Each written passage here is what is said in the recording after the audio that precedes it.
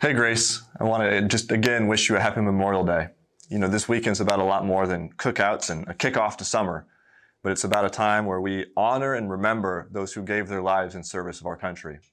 And so we want to remember them, want to thank them, and want to remember those of you who have lost loved ones, who have friends or family who gave their lives in service of our country. And, you know, when we think about this, it's really a most Christian ideal to lay down one's life for another. And so we remember and thank these women and men this weekend.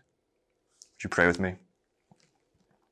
Father, thank you for the time this morning that we can spend singing and praying and praising. And, you know, we think it's like a father who gives their child money and the child then buys them a gift for Christmas. It's just like you, Father, giving us the very breath in our lungs that we then use to sing your praises. We thank you for the sacrifice of these women and men. And thank you for that remind us of our Lord Jesus Christ, who laid down his life for his enemies, for us, that we might be brought to you. As we're reminded of war and death this weekend too, we're reminded that this world is not our home. So we, like these people from Hebrews 11, long for our true home, that we realize we are nothing more than passerbys or strangers and exiles who desire a heavenly country. We long for home. Lord, give us the grace to live by faith here and now, and should you delay your return, give us the grace to die by faith. So as we come to your word this morning, may your Spirit write these eternal truths upon our hearts. May we come to a deeper and a greater rejoicing in Jesus Christ. And may we walk by faith, the very faith that you gift to us, and may we glorify you. So we ask you to do these things in our hearts this morning. And I recognize that what you've called me to do, I'm wholly incapable of preaching your word. And so I preach by faith, that, Father, that your Spirit will use your word to bring your people to Christ, to bring praise and glory to your name. And I ask that you do this in the name of Jesus. Amen. I invite you to turn your Bibles to Hebrews chapter 11. We're in a series called By Faith, where we're looking at some of these figures from Hebrews 11 and how they demonstrate to us a faith in a most faithful God. Now, Joseph's one of my favorite characters in the whole Bible. Joseph's a guy who, in many ways, prefigures and foreshadows and points toward Christ like few others in the Old Testament do. Joseph, there's a lot about his story that we could talk about. Many of you are probably familiar with him, and if you're not, I'm really glad you're listening. Joseph, in the book of Genesis, he's one of the main characters. You have Adam, and then Noah, then Abraham and Isaac and Jacob, the patriarchs, and then you have Joseph. And what's crazy is that Joseph actually gets as much attention as any of those guys in the book of Genesis. So it's worth paying attention to. Now, there's a lot about the life of Joseph that we could talk about. And I already talk too fast when I'm up here. So we're not even going to try to cover everything from his life. But I do want to give you just a brief overview so that we're all on the same page talking about this guy, Joseph. His story shows up in Genesis chapters 37 through 50. I invite you to read those. It's an amazing story, an amazing account. Joseph was one of the youngest sons of a man named Jacob, who had 12 sons, and Jacob's name was changed to Israel, so 12 sons of Israel. Jacob, however, was his father's favorite. Now, parents, playing favorites with your kids is never going to turn out well for your family, and it didn't for Israel's family. Joseph was the favorite son of his father, and his brothers hated him for it. So one day, Joseph goes out to the fields to see how his brothers are doing, and they say, we're going to kill him. And then they decide, oh, we're actually just going to sell him into slavery instead. And they lie to their father and say, Joseph's dead. Joseph's taken to a faraway country of Egypt. He's enslaved in the house of Potiphar, who's the captain of Pharaoh's guard. And Joseph is very successful and winds up being appointed over all Potiphar's household, entrusted with all of his household except for his wife. But Potiphar's wife wants to sleep with Joseph, and Joseph says no, but she frames him in lies and says he tried to force himself onto me. And so Potiphar is enraged, and Joseph, a foreign slave, is thrown into prison for a crime he did not commit. And then he's forgotten about. Not by God, but by others around him. He's in prison, and he's entrusted with more and more authority in the prison, but nonetheless, he's still in jail until Pharaoh has a dream. Pharaoh, the king of Egypt, he has a dream, and he's worried about it. And all of his wise men, none of them can tell him what it means. And so one of the guys remembers, oh, wait a second. In prison back there, there's a guy who can interpret dreams. Let's go get him. So they bring Joseph, and he says, God will give an interpretation of your dream, Pharaoh. And God gives the interpretation to Joseph, and Joseph says, here's what your dream means. There's going to be 7 years of plenty, followed by 7 years of famine. So what we should do, Pharaoh, is prepare during the years of plenty for the years of famine. Pharaoh says, that's a great idea. And he appoints Joseph second in command over all Egypt. This has been 13 years. It's a long time for Joseph to be away from his home, away from his family, enslaved in a foreign land, falsely accused of a crime he didn't commit, and thrown in prison. But 13 years later, he is then appointed second in command, the second most powerful person in the most powerful nation on earth. And the famine comes after the years of plenty. Joseph's brothers come to Egypt wanting food, and Joseph recognizes them, his brothers don't. So Joseph devises a series of tests to see, have my brothers changed from what they did to me all those years ago? And he comes to conclude, yes, they have, especially Judah. And so Joseph makes himself known to his brothers. He says, I'm Joseph. He forgives them and reconciles with them. And then their father and the whole family moves to Egypt, and they live happily ever after. There's a lot we could single out about this story of Joseph to commend his faith, his exemplary faith. But what we're going to look at is, what does the author of Hebrews pull out about his life? What does the author of Hebrews in this chapter about people who have faith, what does he say about Joseph's life? And it will surprise you. Look at Hebrews chapter 11, verse 22. By faith, Joseph, at the end of his life, made mention of the exodus of the Israelites and gave directions concerning his bones. That's what you and I would pick out about Joseph's life, right? That's the thing we would commend for his faith. Remember, this audience is a Jewish audience. They would have known Joseph's story. It would be like me saying to you, well, you know George Washington, right? You say, yeah. I say, yeah, he was the guy who in 1798 was brought out of retirement by President John Adams to oversee the United States Army because there was a threat of a looming war with France. And Washington, he didn't want to say no to his country, but he also knew his limitations with his age. And so he said, yes, but I'm going to have someone else run with all the details, and I'll only really assume the command if a war happens. Well, it didn't. Washington died. Everything I just said was true. But you're like, well, why is that the thing that you pick out about Washington's life? There's a lot of other things you could say before that. Another example, maybe last summer, you watched the fantastic documentary on Michael Jordan called The Last Dance. This was during COVID where we were all at home. And so I remember my family, we would all gather around our respective TVs and we would text during the commercial breaks of this documentary. And if you watched it, you might remember that one particular, they had a number of guest appearances on there. You might remember one in particular that really took the internet by storm. They had a guy named Barack Obama on, and he was identified as a former Chicago resident. And the internet's just like, well, that's crazy. Why is that the thing you identify President Obama with? Well, the director of this documentary explained why. It's because during the time of Michael Jordan in Chicago, that's where President Obama was, and that's what he was doing. That's more so what gives him credibility to speak into the effect of Jordan and the Bulls on the city of Chicago. It was all purposeful for a reason. Even though that might not be what you and I single out about his life, the first thing, it was for a reason. And that's even more so true of Hebrews 11. I'm going to let you in on a secret. One of the fundamental principles that I apply when I study the Bible, and I'm seeking to know, how does this all fit together? It's this. Ready? The biblical authors are not stupid. Now, you might laugh, but I'm serious. I do think through that as I come to the text. And these authors writing these words brought about, inspired by the Spirit of God. There's a reason why it says what it says. And our job then is not to stand in authority over it to say, well, it should have said this or this, but is to submit in humble reverence and seek by the Spirit's help to discern what is really going on here. So that's what we do as we come to Hebrews chapter 11. And we come to the story of Joseph and we say, well, that might not have been the first thing we would have pulled out from his life, but it surely is for a purpose. And what is that? So I want to show you from Hebrews 11 what's actually going on.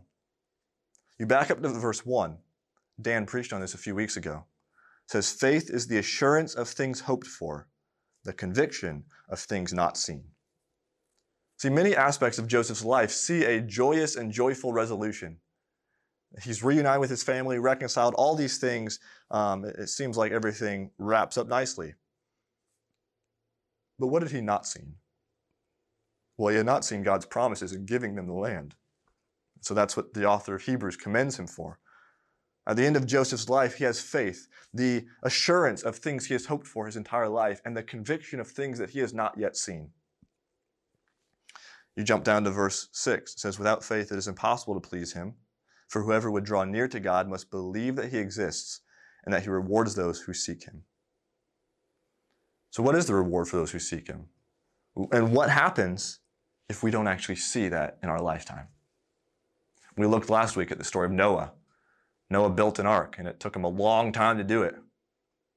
Now, in that time, it could have been very easy for him to doubt and wonder, does God still care? Did God change his mind? But Noah kept putting one foot in front of the other, one nail at a time in the ark. And he eventually saw the rain come and God be true to what he had promised. The author of Hebrews then goes and talks about Abraham, and gives an extended portion on Abraham, and we'll return there in this series. And we see that Abraham is commended for believing God's promises. First, Abraham goes out from his country. He goes to a land that he didn't know. And why, the author of Hebrews tells us, he was looking forward to the city that has foundations, whose designer and builder is God. Abraham left his home because he was looking toward a greater home, a heavenly one. And then it commends Abraham for believing the covenant promises that God made to him. We read it in Genesis 12 and 15. And God promises Abraham, I'm going to give you a son in your old age. And from him will come so many descendants that they will be as innumerable as the stars. And I'm going to give you a great land, Abraham. Now, Abraham in his life saw the beginning of this fulfillment. He saw his child Isaac, but he didn't see it in full. So Abraham died by faith. This is what it says in verse 13. These all died in faith, not having received the things promised, but having seen them and greeted them from afar, and having acknowledged that they were strangers and exiles on the earth. And he goes on to tell us they weren't just longing for another homeland here. If that were the case, they could have just turned around and headed back home. They were longing for a heavenly one. It says, as it is, they desire a better country. That is a heavenly one.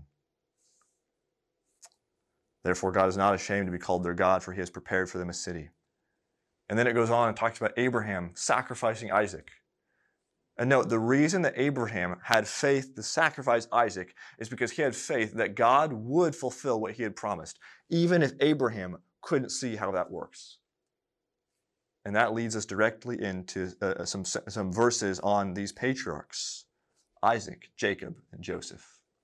If we read this, look at verse 20. By faith, Isaac invoked future blessings on Jacob and Esau. By faith, Jacob, when dying, blessed each of the sons of Joseph, bowing in worship over the head of his staff. And by faith, Joseph, at the end of his life, made mention of the exodus of the Israelites and gave directions concerning his bones. Now, there's a number of parallels between these patriarchs here. Each of them begins with the now familiar refrain as we've been looking at Hebrews 11. By faith, so-and-so did something. But there's more parallels than even that. Because what's being mentioned about Isaac and Jacob and Joseph in these verses are some final words toward the end of their life. We might say some of their final wishes, their final statements, their final actions. We look in the book of Genesis, some of the final times they actually take the focus of a story. What happens? Well, Isaac blesses Jacob and Esau. And Jacob then blesses Ephraim and Manasseh, Joseph's sons.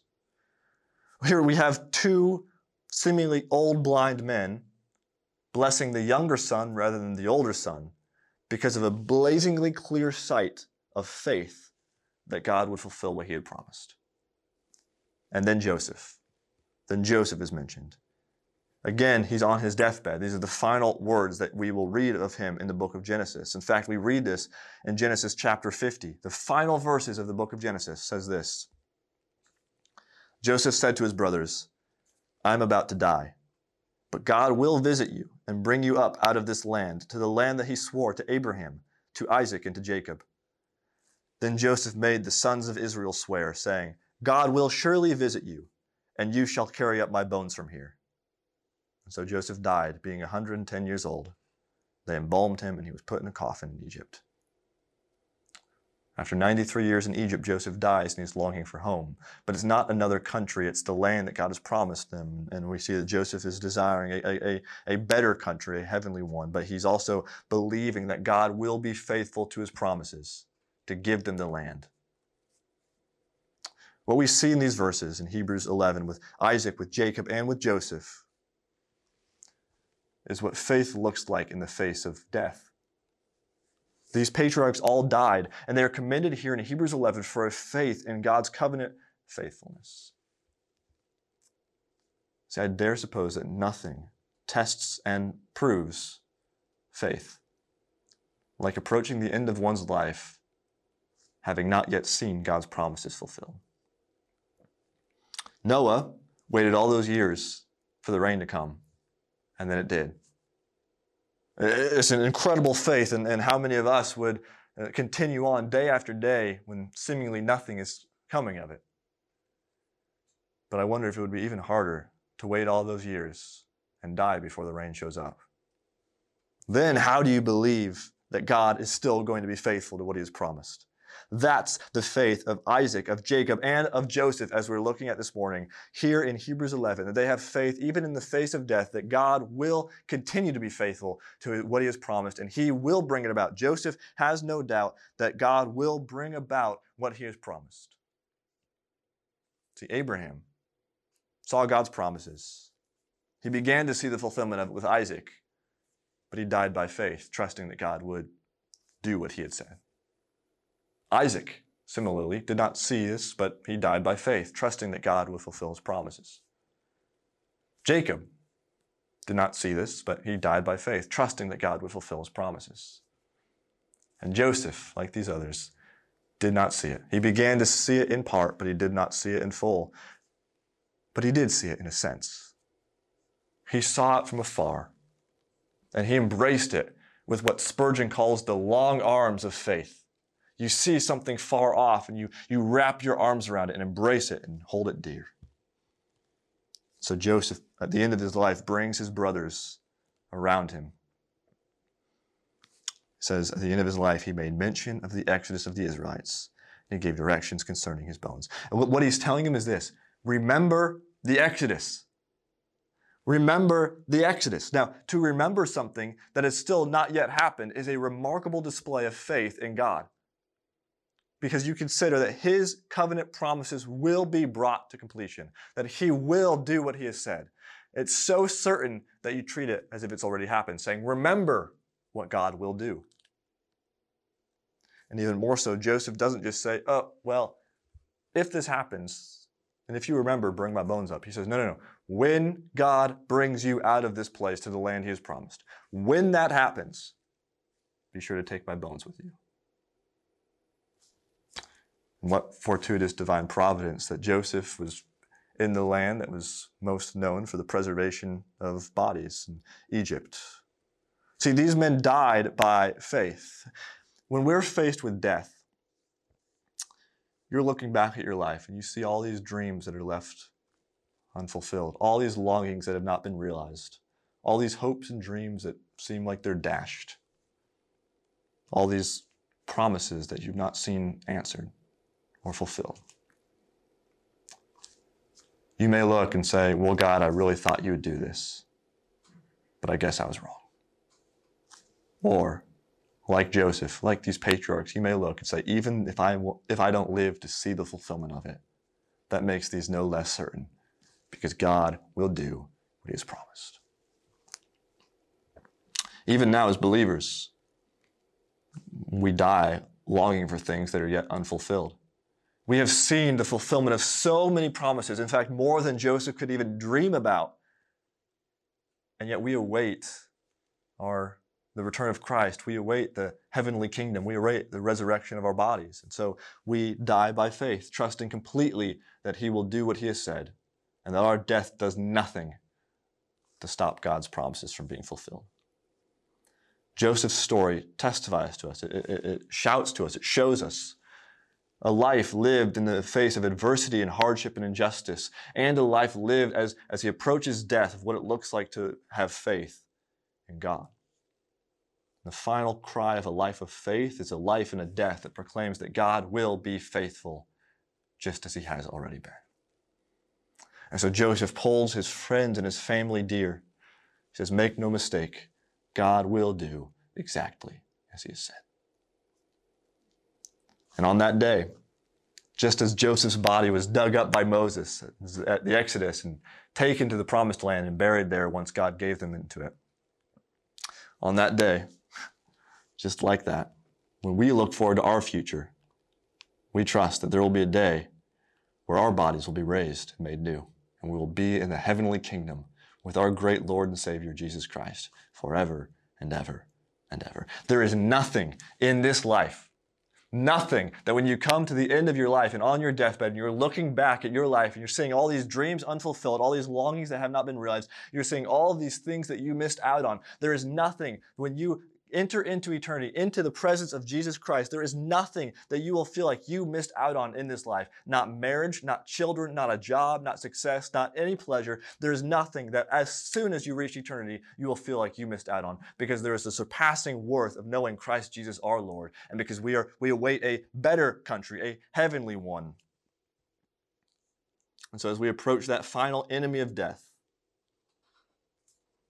we defiantly say, O death, where is your victory? O death, where is your sting? The sting of death is sin, and the power of sin is the law, but thanks be to God who gives us the victory through our Lord Jesus Christ. Amen. I think of that classic story, Pilgrim's Progress. Christian and hopeful are approaching the final great difficulty. It's this river. There's no bridge over it. It's deep. And this river is death. And they ask their guide, is there any other way around this? It says, only two, Enoch and Elijah have gone that way. Everyone must pass through this river. So Christian and hopeful wade in, and Christian begins to sink. He's looking at his sin. He's seeing all this. And he's saying, there's no way I'm going to make it to that kingdom. There's no way I'm going to make it there. I'm going to be lost. And he cries out to hopeful. He says, I sink in deep waters. The billows go over my head. All his waves go over me. But to this, hopeful responds to him. Be of good cheer, my brother. I feel the bottom, and it is good. Hopeful keeps his eyes on this glorious celestial city, the hope of being with their king, and he helps Christian across, and they make it through. And so in that same way, these people listed here in Hebrews 11, Isaac, Jacob, and Joseph, at the end of their lives, shout to us, they cry to us, be of good cheer, my brothers and sisters. I feel the bottom, and it is good. Christian and hopeful make their way through the river. They come to the celestial city, and we are told that by what tongue or pen can their glorious joy even be expressed? The only way we can face death like that is when we're looking toward a greater home, our true home, a heavenly one. And when we, like Joseph, trust in God's promises and that he will do exactly as he has said. And really, this was the same way that Joseph lived.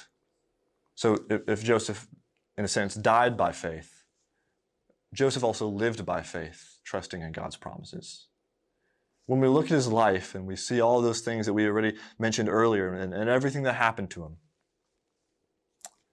we come to realize very quickly that Joseph lived every step of the way trusting in the God who would be faithful and was working to accomplish his purposes. I'm not making that up. Look, Genesis 45.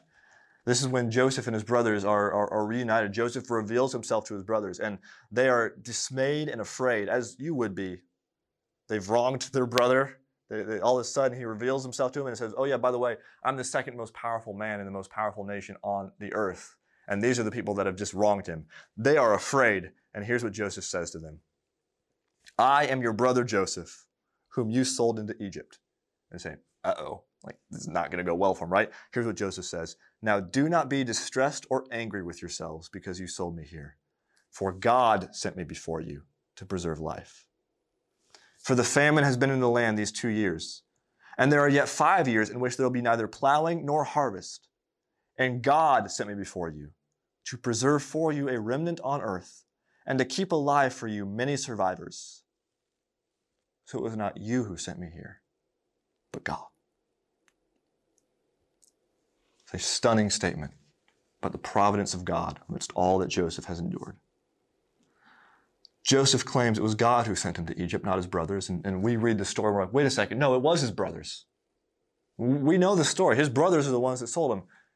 Joseph knew that above his brothers was the providential hand of God working all things for the good of his people.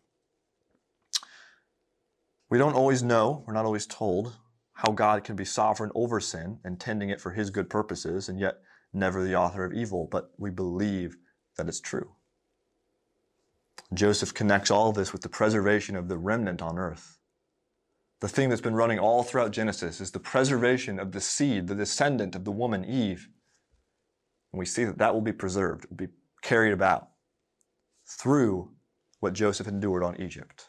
That this was for the preservation of the remnant, to keep alive many survivors. In the Bible, right, it never just so happens. It's never coincidental, and neither is it in your life. Behind all of this is the providential hand of a good and loving Father who is working all things for the good of his people. And this is what Joseph is commended for in Hebrews 11, that he trusts in that God. And he trusts that that God will do his purposes, will accomplish everything he sets out to do, and will be faithful to his promises to his people. Joseph believed that in his death. He believed it in his life. And I don't think there's a better summary of Joseph's life than the one that we find in Genesis chapter 50, verse 20. It's probably the most well-known verse from the life of Joseph when he says this to his brothers.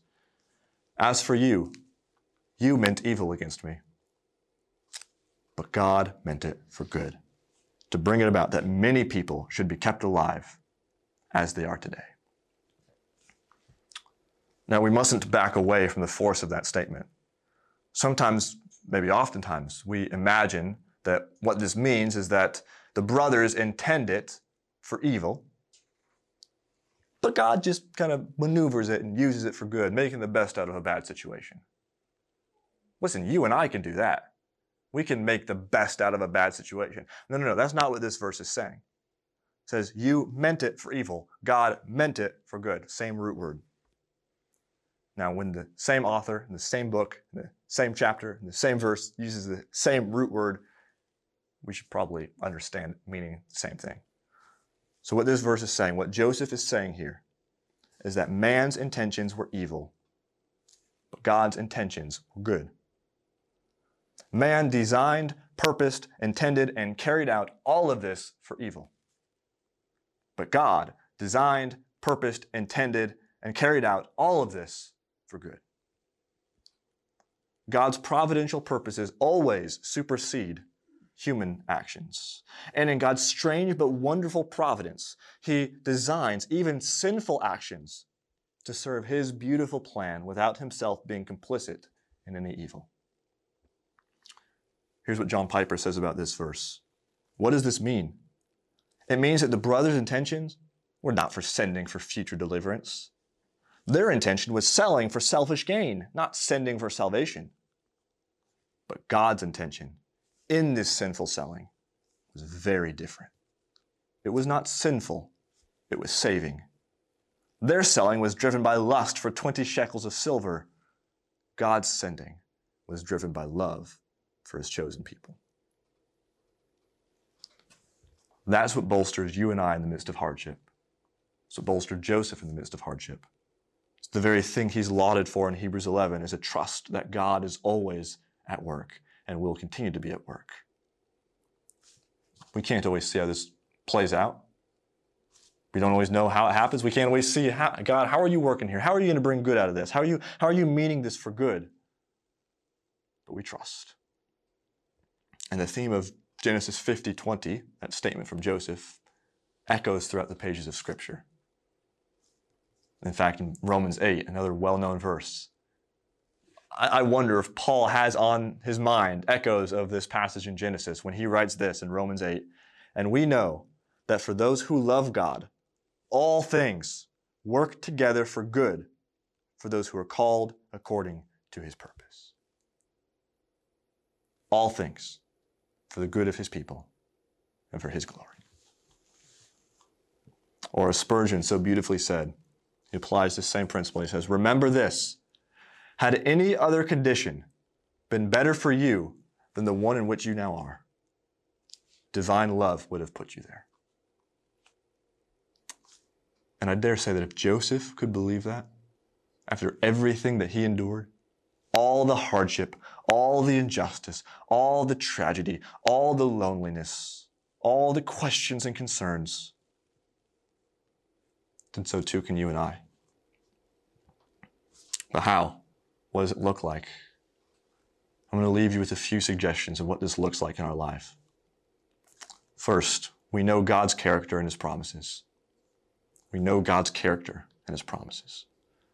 See, it is not lost on me that this kind of all-pervasive, purposeful sovereignty that we are talking about, that we see in the life of Joseph, could be frightening. But this is where we must learn to trust God's character. He is good. From every page of Scripture, we come more and more to learn about this God we love. We come to trust him. Put yourselves in Joseph's shoes, or maybe put yourselves in his colorful robe. Everything that's happened in your life, everything that's happened to him, who would you most want to have the ultimate decisive influence in your situation? Would you want it to be your sinful brothers? Or would you want it to be your good and loving God? We come to trust God's character. We come to trust his purposes. But we can't trust him, at least not in the sense that this faith, the faith that Hebrews 11 calls us to, demands. We don't know him. The more you come to know his character, the more you'll come to trust his promises. And similarly, you cannot live in this way of true faith, like we're talking about in this series, if you are in love with this world. And that's the second thing. Embrace your homesickness. Embrace your homesickness. We don't really like the feeling of being homesick. I can't imagine that Joseph liked the feeling of being away from his country. Can't imagine Abraham liked the feeling of being away from his country. We don't really like feeling homesick, but the Bible tells us that we are strangers and aliens in this world. We're longing for a better kingdom, a heavenly one.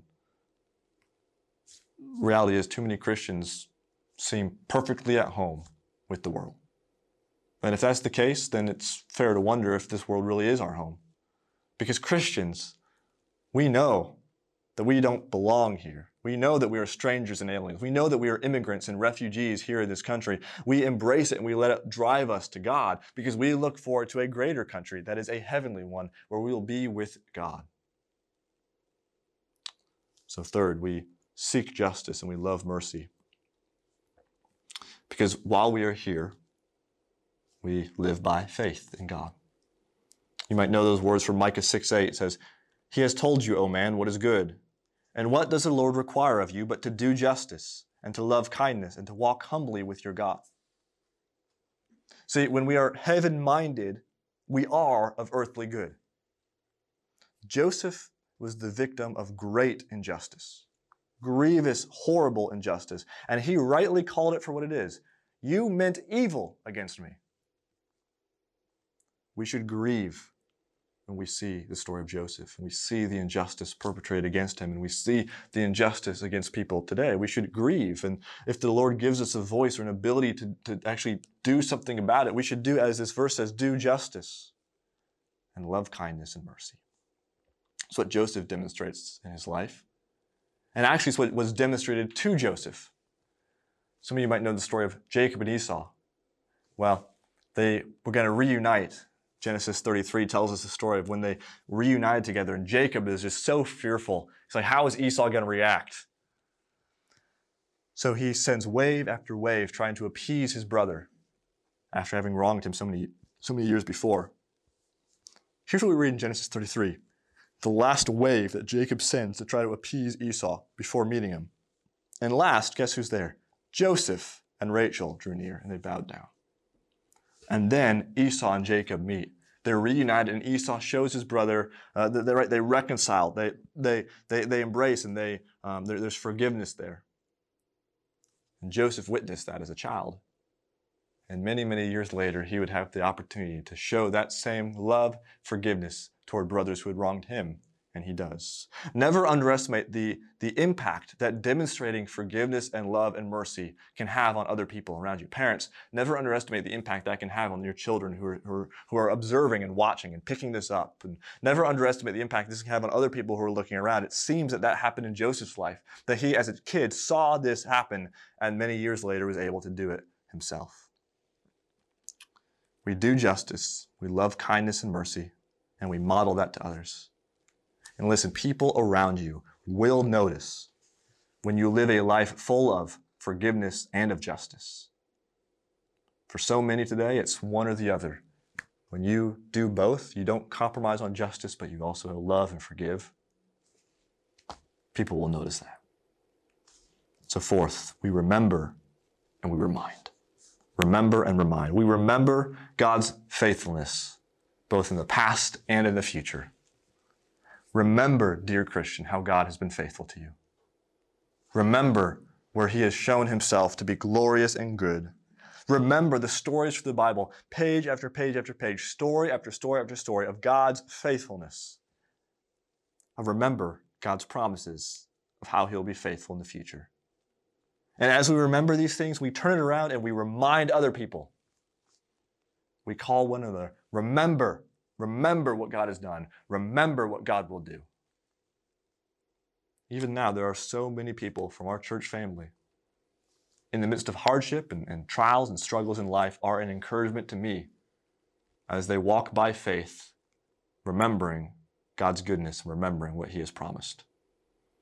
We remember and we remind. Like Joseph at the end of his life, he brings together his brothers and he implores them, remember what God will do. So too, when we gather together as a church, we not only remember, but we remind one another, saying God has been faithful in the past, God is faithful today, and God will be faithful in the future.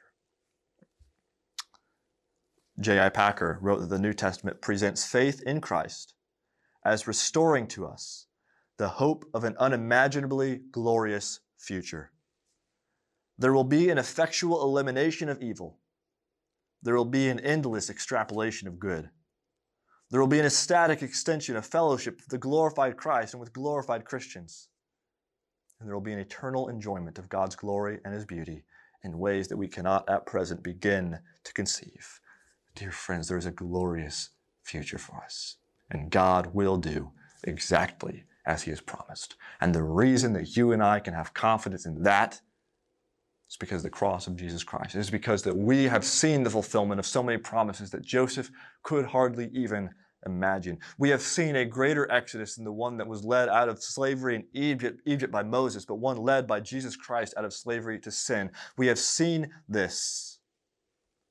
See, like Joseph, Jesus was specially beloved of his Father. Like Joseph, Jesus would reign over his brothers. Like Joseph, Jesus was sent by his father to his brothers, but was hated and betrayed by those who were close to him. Like Joseph, Jesus was stripped of his robe. He was sold for silver. He was delivered into the hands of foreigners. Like Joseph, Jesus was falsely accused of a sin he did not commit. And like Joseph, Jesus was the one through whom God's people were delivered from death and given life. Because that verse we read from Genesis 50 and from Romans 8 earlier finds echoes in a sermon at Pentecost. Peter, preaching in Acts 2:23, says this, "This Jesus, delivered up according to the definite plan and foreknowledge of God, you crucified and killed by the hands of lawless men." See what he's doing there? He says, you crucified and killed Jesus. You meant it for evil, but it was according to God's definite plan, foreknowledge, purposes. God meant it for good. It's never been more true than at the cross of Jesus Christ. Because there's only one man who was truly innocent and spotless, one man who committed no sin, yet who is also the subject of the most grievous and horrific injustice that has ever been perpetrated, the one who was betrayed by one who was closest to him, the one who was falsely accused, who was stripped of his robe, who was delivered over to the Gentiles. So as Jesus hung on the cross, suffering and bleeding and dying, the Son of God present with his people, he was killed by the hands of lawless men, yet it was all according to the divine purpose of the triune God, Father, Son, and Spirit, to bring it about that many people would be saved. Think about a kid growing up in Egypt, an Israelite kid. After Joseph passed away, they've heard the story of Joseph, and the son asks his mom, "Mommy, why did that happen to Joseph?" His mother very tenderly, without missing a beat, scoops her child into her lap. She very sweetly looks him in the eye and says, "My dear son, that happened so that you would be kept alive today." And maybe you're listening and you're wondering, why did all of that happen to Jesus? Why did all those things, why did all that injustice, why did he have to die on a cross? And I say to you, my dear friend, that happened so that you might be kept alive today. Because there is a coming death that is far worse than the famines of Egypt could touch. But in Christ, there's forgiveness and there's life, that we would be spared from death and await this glorious city, this eternal inheritance where we will be with our God forever. And Jesus says, if you believe in him, you will be saved. Joseph lived a life of faith, trusting in God's promises. And when came time, Joseph died by faith, trusting in God's promises. As we traverse this life and we approach even that final enemy, that river of death, we nonetheless persevere on through. Because like Hopeful, we can say, I feel the bottom and it is good. Because we rest in Christ, one who has traversed this river before us, who has passed from death to life, and now reigns and rules and lives today in this glorious city where he has prepared a place for us. He's prepared for us a city. He is not ashamed to be called our God. So we desire a better country, a heavenly one. This is the faith of Joseph. It's the faith of true believers. And so I conclude with these words by Richard Baxter, where he writes, Lord, it belongs not to my care whether I die or live. To love and serve thee is my share, and this thy grace must give. If life be long, I will be glad, that I may long obey. If short, yet why should I be sad, to welcome endless day? Christ leads me through no darker rooms than he went through before. He that into God's kingdom comes must enter by that door. Come, Lord, when grace hath made me meet thy blessed face to see. For if thy work on earth be sweet, what will thy glory be? Then I shall end my sad complaints and weary sinful days, and join with the triumphant saints that sing my Savior's praise. My knowledge of that life is small, the eye of faith is dim, but 'tis enough that Christ knows all, and I shall be with him. Let's pray. Father, we thank you for Jesus Christ, through whom we are saved.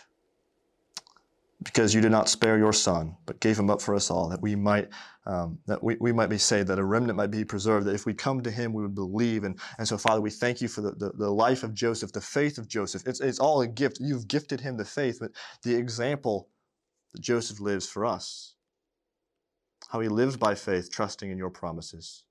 And he died by faith, trusting that you would do exactly as you had said. Father, may we have that same kind of faith. May we live by faith, trusting in you, trusting that you will do what you have said. And if the time comes for us to die before you return, may we die by faith, trusting that you will do exactly as you said, because we await this glorious, better country. You are not ashamed to be called our God, for you have prepared for us a city. And in this city, this glorious home, we will be at home with Christ, our Lord and Savior, in whose name we pray. Amen.